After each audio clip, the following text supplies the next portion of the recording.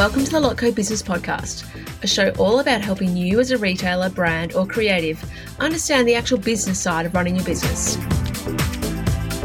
I offer straightforward, practical advice about the nitty-gritty of making money from your creative passion. We will be covering bite-sized business and marketing lessons, as well as interviews with experts and trailblazers in the fashion, homewares, and design industries. My name is Melissa Robbins. I'm a business coach, colour-loving, non-coffee drinking Melburnian. Let's get into it. Hello and welcome to the Lotco Business Podcast. My name is Melissa Robbins. I am here today to bring you 10 tips, 10 hacks, 10 lessons, whatever you want to call them, for running a product business. Now, mostly that is the type of business that I work with, product-based businesses, whether retail stores, whether brands, startups. You know, you've got an idea for a new product, idea for a new concept, and you want to bring your product to market. They're the type of businesses that I work with online, in-store, physical retail. So what I wanted to do is bring you these tips today because they're just a few things that I have sort of been speaking to a few different clients about, in my mastermind. These are some of the things that we talk about as well. And I just wanted to bring them out here as a collective 10 things, to help everyone and to help anyone wherever you are in your journey as a product business. All right. So number one, you need to become a time guru, a time genius, a gun with managing your time. Now, everyone who runs their own business, you've always got many hats to wear. You've always got a zillion things to do. So knowing how, where, and what to do with your time and how to use it effectively is crucial. Most of the time, people are juggling either a full-time job and this is their side hustle, or they've got a family that they've got to carry the mental load for. They've got, lots of different people that pull them in all different directions. So developing a system to manage your time is going to be crucial for how you succeed and how much you get done. So that is one element that everyone needs to understand, work on, develop systems to help you in the way that works best for you. Also, in relation to that is, what the language that you use and what you say to yourself, how you speak to yourself. So developing that right mindset of, if you keep saying to yourself, I'm so stressed, I'm so overwhelmed, I've got so much to do, I'm so busy, that's just setting yourself up for failure by actually just tricking your brain into thinking that that's how you are all the time. So really taking that step to speak to yourself in a way that is in a positive framework so that you understand that everyone has the same amount of time. What you get done and what you get finished is going to be different because you've got different demands on your time. But the way that you speak to yourself, the way that you set yourself up is going to be crucial. I am not an expert in time management by any means. So I would suggest working with someone, working on a program. One of my clients actually does a great job of this, Beck from House Paddock. She does a lot of stuff in time management as well. But working with someone to establish, ways to set yourself up to use time wisely. Number 2, expect failures, fuck-ups, disappointments. They're all normal. You cannot run a business and just expect for nothing to go wrong. It does not work that way. There are so many things that can possibly go wrong and will go wrong. Anyone who's managed production will know that it never goes smoothly. There's always something there's an issue or some event that takes place. You might have a sale that flops, or you might create a new product and it's just a bomb, like no one wants it. You mess up on your sizing. I could list numerous things in this category of what went wrong when I had my product business, what goes wrong now that I have a service business. It is just, there's always something. What matters though is what you do afterwards that really counts. So what can you do what can you take from that error, mistake, stuff up?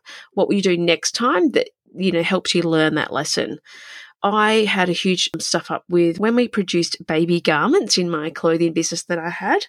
And we had done this, created this product a number of times before.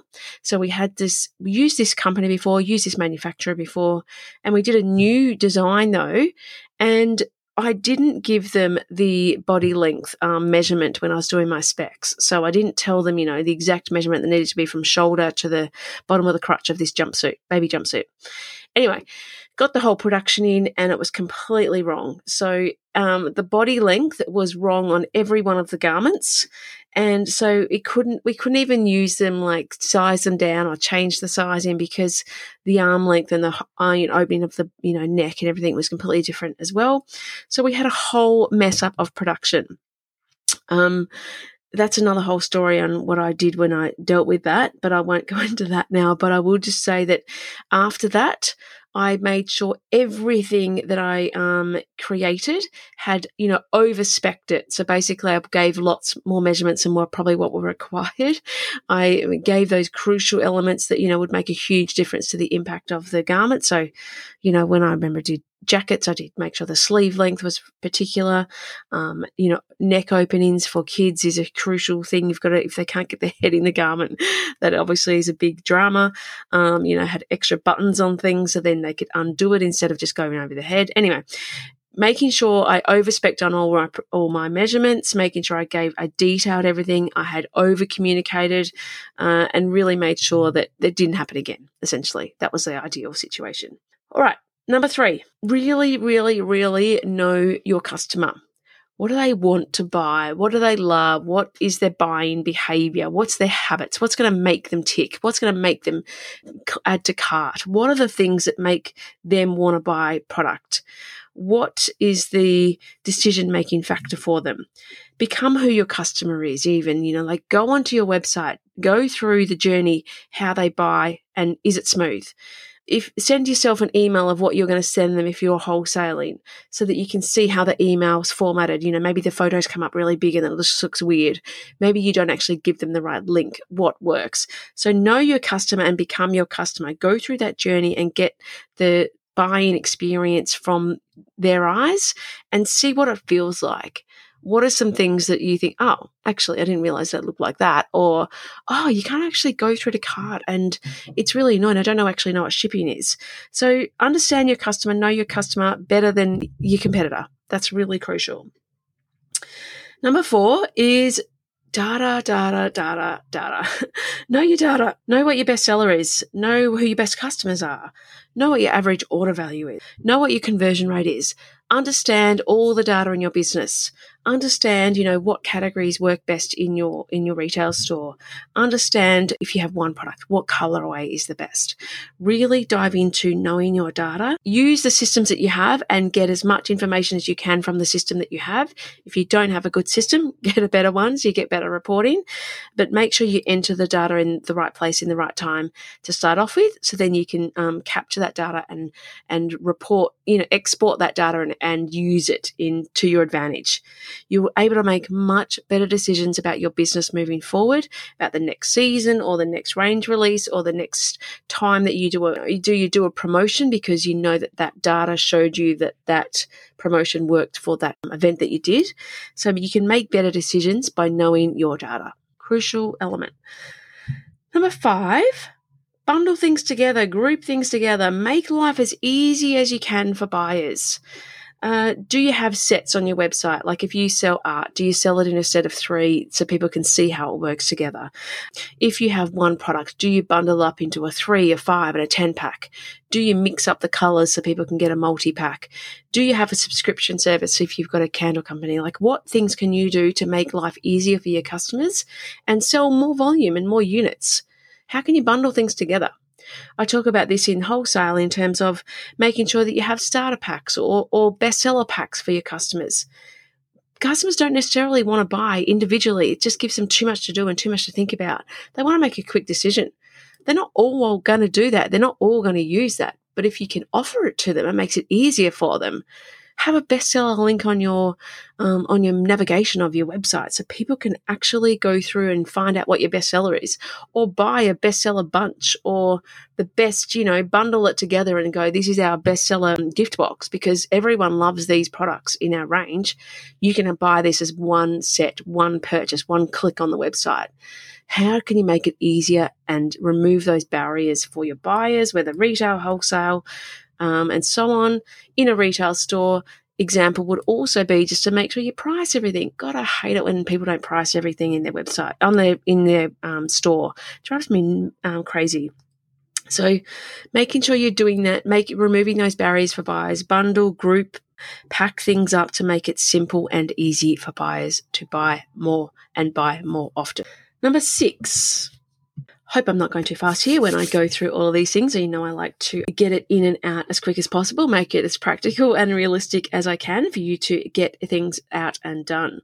So number 6 is have a good setup from the very start. Have an email system from the very beginning. Use it to capture your information and to send out emails to your customers. Have a good CRM if you're going to wholesale, whether it's keeping that information on Excel or whether it's having a good accounting system to start off with. What can you use if you've got multiple different things in inventory, and you have lots of different products that you carry? Have a good point of sale or an inventory system. Have good systems set up at the start to help you scale and grow your business. Now, you're not going to do every single thing if you're a small startup and you're just sort of getting going. You might gradually increase you might start at a free trial for certain things and then get up to the next level up and start paying for things. But those sort of expenses that save you time in your business also will save you money. So thinking about the way that your business is going to run, not as a startup, but how's it going to run when you're doing $500,000 or $1 million? What does your business look like then? So what systems would you need in place? Have a little start to think about that at the very beginning so that you can set yourself up in the right way. And viewing those expenses as expenses in your business that will actually save you time and money in the long run as well. And that's another thing, like you can't go into your business thinking you're not going to have to have expenses or not going to spend money. Obviously, you're going to bootstrap at the very beginning and spend as little as possible. And I've got a podcast on that actually. I think it is episode 25 is all about the best ways to spend your money when you start up. So have a listen to that as well. All right. So number 7, borrow or pay for other people's audiences. Whether that's through a collaboration, whether it's through, going to a trade show, getting an audience in front of yourself there, whether you use influencers, whether you pay for Facebook ads or ads, whether you go on a podcast, whether you get PR or go and have an article in a magazine or something like that. How can you borrow other people's audiences? Wholesale. Selling wholesale means you're getting yourself in front of more people, more eyes. You're using the audience or your customer database of the retail store that you're going into. How can you borrow or pay for other people's audiences? It's very, very hard to acquire new customers and get eyes in front of your product. It's very competitive out there, obviously. There's so many different products out there, so many different businesses out there. How can you get yourself in front of more people? And one way is to borrow or buy other people's audiences. So it costs a lot to acquire a customer. If you can do it in a way that you get a bigger audience at once, then that is, a winning formula to get yourself out there to more people. Number 8 is to rinse and repeat. So have a system for doing things. Have a marketing plan and then, try and replicate that every season or every year. See what worked and edit and evolve based on what did or didn't work. Do you have a way to do your content creation? Make sure you have a system so that you know exactly the way that you're going to do it. So it's very organized and structured and planned. So you're not just sort of haphazard about things. Do you have when you're setting your pricing for your products, have use a spreadsheet so that you make sure that you set yourself up with the right margins and stuff in the right at the right time, which actually leads me to number 9, which is set your pricing and your margins correctly from the very start. You cannot afford to run a business, pay for expenses, pay for advertising, pay for your systems, pay yourself an income or generate a profit if you do not have the right margins and set your prices correctly at the start. So you really need to make sure that is a foundational piece of running a product business. You have the right margins. The amount of times I've heard people say to me, I just want to have something that's affordable and bring something to the market that everyone can afford. The thing is, you've got to look at what your target market's prepared to pay, but also you can't set yourself up to get a product out to people for the goodness of your own heart. Like, you have to have, if you're going to run a business, you have to have some margin in there and you have to be able to make a profit. So unless you've got future projections that you can get your cost prices down to a certain amount, and so that once you hit, let's say 200 units, you can drop that down, your margin improves, making sure that you've accounted for all the costs that go into running your business. And in terms of when you set your pricing, you only want to look at your cost of goods to get the right margin. And I have a whole PDF on pricing guides. I'm not going to go into that now. And obviously, I also have this in my roadmap where I talk about pricing foundations, costings, what you need to look for, what you need to how to plan for it, what your break-even point is, what your sort of target pricing is if you're working with the manufacturer. You need to have margin. If there's no margin, there's no profit. Simple formula. Number 10 is build a community. Like-minded business owners that you can bounce ideas off. Who can you talk shop with? Who can you ask questions? Who can you ask for guidance? Who can you share wins with? Have a business coach, get a mentor, go in a mastermind. Surround yourself with people who've either been there or done that before, or have found out quick wins or ways to go about things. Don't try and do it all alone. You don't need to. You're not reinventing the wheel. Listen to podcasts, hear about, what other people have done. So know that you're not alone. Surround yourself with people who have done the same thing before you, not necessarily the same product or not necessarily the exact same process, but who've been in the area that you're working in. Have people that you can talk to, ask questions, get guidance on. Don't be a martyr and try and do everything by yourself and never ask for help. Ask for help, outsource things, try and get guidance along the way. If you want to have a business that is a business and not just a hobby, then you need to be able to manage your business like run it like a CEO, run it like someone who is doing more than $500 a month in sales. So how can you set yourself up to be surrounded by the right people, the right company? Where can you mix or network so that you get surrounded by more of those people and it helps you grow and develop and see what is possible as well? Because that's a big factor. You want to see what's possible. You want to dream big. You want to set big goals. You want to make sure that you know that this is a reality. This can happen, or what other people are doing, and that might inspire you to go, hey, this is where I want to be, or these are the goals I want to set for myself for what I want my business to look like. All right, so let's just go over those 10 tips. Let's sum up what they are. So number 1, become a master of your own time. Really know how to manage your time. Number 2, expect failure, expect fuck-ups, expect disappointments. That is normal. That is totally expected. Number 3 is know your customer, become your customer, experience what your customer experiences. So really dive into what they're going through when they come into your world of the journey of being your customer. Number 4 is data. Know your data, really understand it, absorb it. Don't give me the whole, I don't know good with numbers, I don't want to even look at it.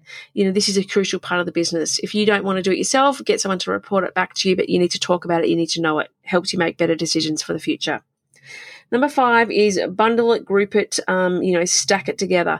How can you make it easier for your buyers to buy multiples, buy more, and buy quantity and remove those barriers for them? Number 6, create a good setup from the very start. Use a good email system, use a good CRM, use a good point of sale. Really can make a big difference to saving you time and money in the future.